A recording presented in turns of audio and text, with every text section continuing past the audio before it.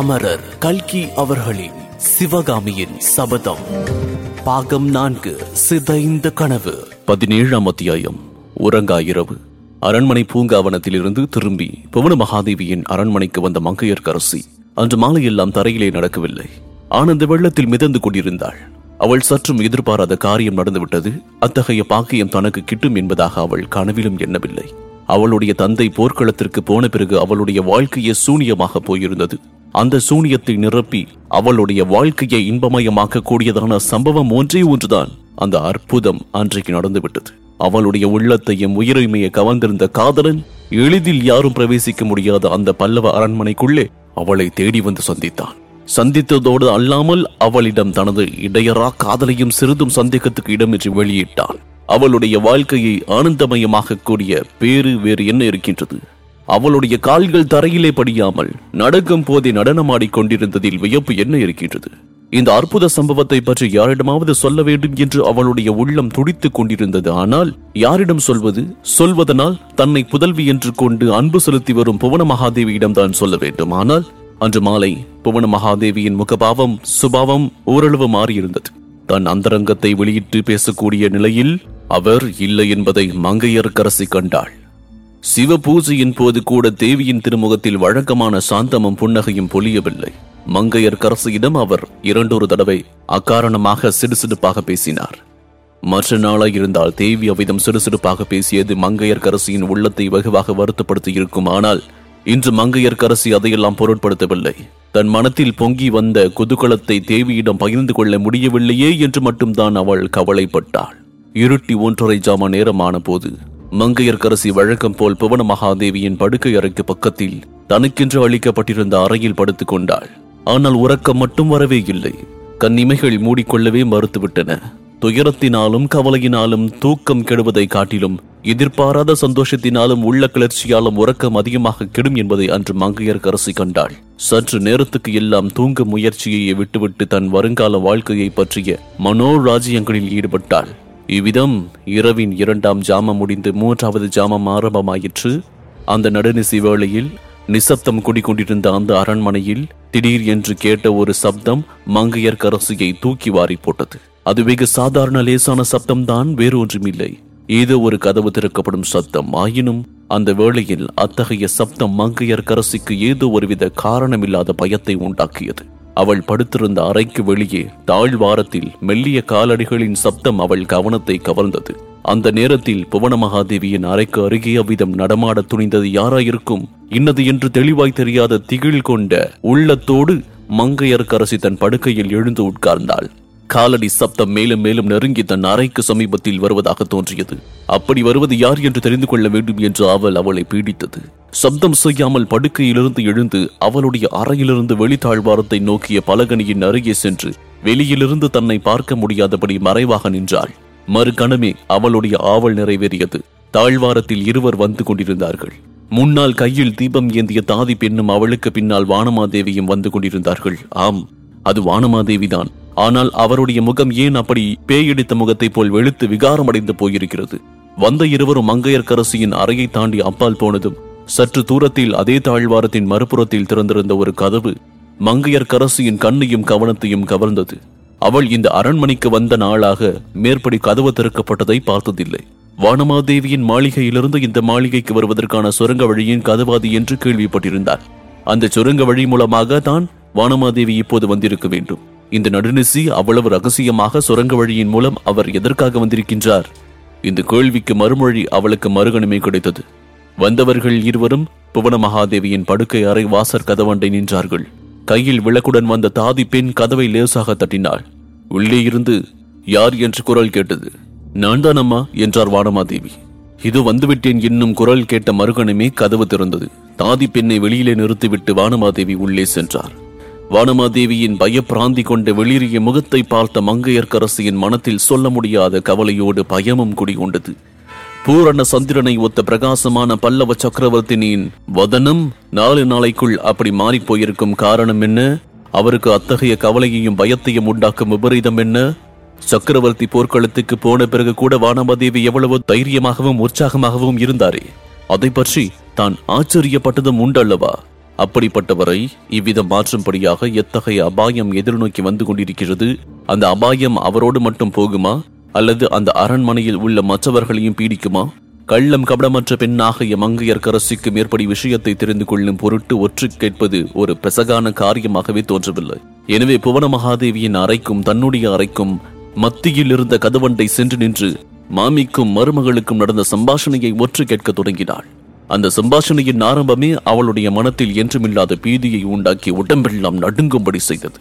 போக போக அவளுடைய காதில் விழுந்த விவரங்கள் சொல்ல முடியாத வியப்பையும் எல்லையில்லாத பீதியையும் மாறி மாறி அளித்தன. சில சமயம் அவள் உடம்பின் ரத்தம் கொதிப்பது போலவும், சில சமயம் அவளுடைய இருதய துடிப்பு நின்று விடுவது போலவும் உணர்ச்சிகளை உண்டாக்கின. அப்படியெல்லாம் அந்த பேதை பெண்ணை கலங்கச் செய்து வேதனைக்குள்ளாக்கிய சம்பாஷணையின் விவரம் இதுதான். அம்மா, ஒருவேளை தூங்கி போய் விட்டீர்களா? மகளே, நீ சொல்லி அனுப்பியிருக்கும் போது எப்படி தூங்குவேன்? உன் வரவை எதிர்நோக்கி காத்திருந்தேன். ஆனால் இது என்ன மர்மம்? எதற்காக இப்படி நடுராத்திரியில் வந்தாய்? உன் முகம் ஏன் இப்படி வெளுத்து போயிருக்கிறது? ஐயோ பாவம், பல நாளாக நீ தூங்கவில்லை போல் இருக்கிறதே. ஆமாம்மா, நெடுமாறன் என் அரண்மனைக்கு என்றைக்கு வந்தானோ அன்றைக்கு என்னை விட்டு தூக்கமும் விடைபெற்று கொண்டு போய்விட்டது. தாயே, பக்கத்து அறையில் யாராவது இருக்கின்றார்களா? நாம் பேசுவது யாருடைய காதிலாவது விழக்கூடுமா? இது என்ன பயம் மகளே? யார் காதில் விழுந்தால் என்ன? யாருக்காக நீ பயப்படுகின்றாய்? பல்லவ சாம்ராஜ்யத்தின் சக்கரவர்த்தினி சத்ரு மல்லரின் மருமகள் மாமல்லரின் பட்ட மகிழ்ச்சி யாருக்காக இப்படி பயப்பட வேண்டும்? யாருக்காக நான் பயப்படுகின்றேன் என்றா கேட்கின்றீர்கள் அம்மா? நமது அரண்மனையில் உள்ள ஒவ்வொரு பணியாளரிடமும் ஒவ்வொரு பணிப்பெண்ணிடமும் பயப்படுகின்றேன். அப்படியானால் உன் பின்னோடு அழைத்து வந்தாயே அவள்? காது கேளாதவளும் வாய் பேச முடியாதவளுமாக இருப்பவளை பார்த்து அழைத்து வந்தேன். மகளே, இது என்ன பேச்சு? உன்னுடைய பணிப்பெண்களிடமே நீ பயப்படும்படியான அவசியம் என்ன நேர்ந்தது? வீரபாண்டிய குலத்திலே பிறந்த வீர பல்லவ வம்சத்தில் வாழ்க்கைப்பட்டவள் இத்தகைய பயத்துக்கு ஆளாகலாமா? இது என்ன அவமானம்? அம்மா, இதில் உள்ள மான அவமானம் எல்லாம் பாண்டிய குலத்துக்காகத்தான். பல்லவ குலத்துக்கு ஒன்றுமில்லை. என் அரண்மனையின் பணிப்பெண் ஒருத்தி சமணர்களுடைய வேவுக்காரியாகி நெடுமாறனுக்கும் சமணர்களுக்கும் நடுவே தூது போய் வருகின்றாள் என்று அறிந்தேன். அவள் வந்து சொன்ன செய்தியின் பேரில் நேற்றிரவு நடுநிசையில் நெடுமாறன் சமண சித்தர்களின் அந்தரங்க மந்திர கூட்டத்துக்கு போய்விட்டு வந்தான். மகளே, இது என்ன விந்தை? காஞ்சி நகரில் இன்னும் சமணர்கள் தங்கள் காரியங்களை நடத்தி கொண்டிருக்கின்றார்களா? ஆம் தாயே, நெடுமாறனை தொடர்ந்து அந்த சமண சித்தர்களும் வந்திருக்கின்றார்கள். நெடுமாறன் அவர்களை பார்க்க போன போது அங்கே நடந்த காரியங்களை கேட்டால் இன்னும் தாங்கள் பயங்கரமடைவீர்கள். என்ன நடந்தது மகளே?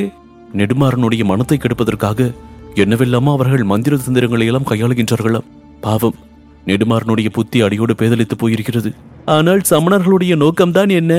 யாரோ ஒரு பையனை மந்திர சக்தியால் மயக்கி வரும் காலத்தில் வரப்போவதை அகக்கண்ணால் கண்டு சொல்ல சொன்னார்களாம். வாதாபி யுத்தத்தில் வெற்றி அடைந்த உடனேயே தங்களுடைய புதல்வர் நெடுமாறன் மீது பொறாமை கொண்டு அவனை கத்தியால் வெட்டி கொள்வதாக அவன் கண்டு சொன்னானாம். ஐயோ, இது என்ன கொடுமை! அப்புறம்? ஆனால் அந்த விதியையும் சமண சித்தர்களின் சக்தியால் மாற்றலாம் என்று அவர்கள் சொன்னார்களாம். அவர்களின் விருப்பத்தின்படி நடந்தால் நெடுமாறனை தட்சிண தேசத்தின் ஏக சக்கராதிபதியாக இந்த காஞ்சியிலேயே பட்டாபிஷேகம் செய்து வைப்பதாக சொன்னார்களாம். இதெல்லாம் உனக்கு எப்படி தெரிந்தது மகளே? நமது ஒற்றர் தலைவன் சத்ருக்னன் எல்லாவற்றையும் ஒளிந்திருந்து பார்த்து கொண்டிருந்தானாம். ஆஹா, மகேந்திர பல்லவர் மீது பழி தீர்த்துக் கொள்ள சமணர்கள் நல்ல சந்தர்ப்பத்தை தான் தேடிக்கொண்டிருக்கின்றார்கள். அம்மா, ஆனால் அவர்கள் உண்மையில் சமணர்களும் அல்லவாம். வாதாபியின் ஒற்றர்கள் சமணர்களைப் போல் வேஷம் போட்டுக்கொண்டு இந்த தந்திர மந்திரம் எல்லாம் செய்கின்றார்களாம். அப்படியானால் அவர்களை உடனே சிறைப்பிடிப்பதற்கு என்ன? சிறைப்பிடித்தால் அதனால் அபாயம் வரலாம் என்று சத்ருக்னன் பயப்படுகின்றார். பாண்டிய சைன்யத்தை உடனே காஞ்சியை கைப்பற்றபடி நெடுமாறன் சொல்லலாம் என்றும் காரியம் மிஞ்சி விபரீதமாகிவிடும் என்றும் அஞ்சுகின்றான். வேறு என்ன யோசனை தான் சத்ருக்னன் சொல்கின்றான்? அவனுக்கு ஒன்றும் சொல்ல தெரியவில்லை தாயே. உடனே சக்கரவர்த்திக்கு செய்தி அனுப்ப வேண்டும் என்றான். ஆனால் என் நாதர் போருக்கு புறப்படும் போது அவருக்கு நான் வாக்கு கொடுத்திருக்கின்றேன். அதை நிறைவேற்றியே தீருவேன். தங்களிடம் அனுமதி பெற்று போகத்தான் வந்தேன். அப்படியா? மாமல்லனுக்கு நீ என்ன வாக்குறுதி கொடுத்தாய்? நெடுமாறனால் ஏதாவது கெடுதல் நேர்வதாயிருந்தால் என் கையால் அவனுக்கு விஷத்தை கொடுப்பேன், இல்லாவிட்டால் அவனை கத்தியால் குத்தி கொள்வேன் என்று வாக்குறுதி கொடுத்தேன். இது என்ன பாபம்? உன் தலையில் இவ்வளவு பெரிய பாரத்தை வைத்துவிட்டு என் மகன் எப்படி புறப்பட்டு போனார்? அம்மா, என்னிடம் அவர் பரிபூர்ண நம்பிக்கை வைத்து சென்றார். அந்த நம்பிக்கையை உண்மையாக்குவேன். குழந்தாய், நாளை மாலை வரையில் எனக்கு அவகாசம் கொடு. முடிவாக என் யோசனையை சொல்கின்றேன். அம்மா, அடுத்த அறையில் யார் இருக்கிறது? ஏதோ சத்தம் கேட்பது போல் தோன்றுகிறது. இந்த அரண்மனையை பற்றி நீ சந்தேகிக்க வேண்டாம். இங்கு யாரும் அப்படிப்பட்டவர்கள் இல்லை. அப்படியே நினைக்கின்றீர்கள்? இன்று சாயங்காலம் நடந்ததை கேட்டால் ஆச்சரியப்பட்டு போவீர்கள். சாயங்காலம் என்ன நடந்தது? நெடுமாறன் பூந்தோட்டத்தில் உலாவி விட்டு வருவதாக சொல்லி போனான். வெகு நேரம் அவன் திரும்பி வராமல் இருக்கவே எனக்கு ஏதோ சந்தேகமாயிருந்தது. அவனை தேடிக்கொண்டு நான் சென்றேன். பூங்காவனத்தில் செடிகள் அடர்ந்திருந்த ஓரிடத்தில் நெடுமாறனும் ஒரு பெண்ணும் நின்று அந்தரங்கமாக பேசிக் கொண்டிருந்தார்கள். அந்த பெண் யார் தெரியுமா? யார்? தாங்கள் ஸ்வீகார புதல்வியாக கொண்டு அன்புடன் ஆதரித்து வளர்க்கின்றீர்களே, அந்த சோழ நாட்டு பெண் தான். என்ன, மங்கையர்க்கரசியா? ஆம் தாயே, மங்கையர்க்கரசியேதான். மகளே, நீ யாரை பற்றி என்ன சொன்னாலும் நம்புகின்றேன். ஆனால் மங்கையர்க்கரசியை மட்டும் ஒரு நாளும் சந்தேகிக்க மாட்டேன். ஆனால் என் கண்ணாலேயே பார்த்தேன் அம்மா. கண்ணாலே என்ன பார்த்தாய்? இருவரும் பேசிக் கொண்டிருந்ததை பார்த்தாய், அவ்வளவுதானே. இவள் பூஜைக்கு மலர் எடுக்கப் போயிருந்தாள். தரிசையிலாக நெடுமாறன் அங்கு வந்திருப்பான். ஏதாவது கேட்டிருப்பான். இவளும் யாரோ பாண்டிய நாட்டு வாலிபனை பற்றி விசாரிக்க வேண்டும் என்று சொல்லிக் கொண்டிருந்தாள். அவர்களுடைய நடவடிக்கை மிக்க சந்தேகாஸ்பதமாய் இருந்தன அம்மா. இப்போது உள்ள உன்னுடைய மனோநிலையில் யாரை பற்றியும் சந்தேகம் தோன்றலாம். சரி, போய் வருகின்றேன் அம்மா.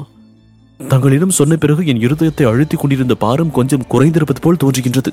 போய் வா குழந்தாய். மீனாட்சி அம்மன் அருளால் உன்னுடைய இருதயத்தின் பாரம் முழுவதும் நீங்கட்டும்.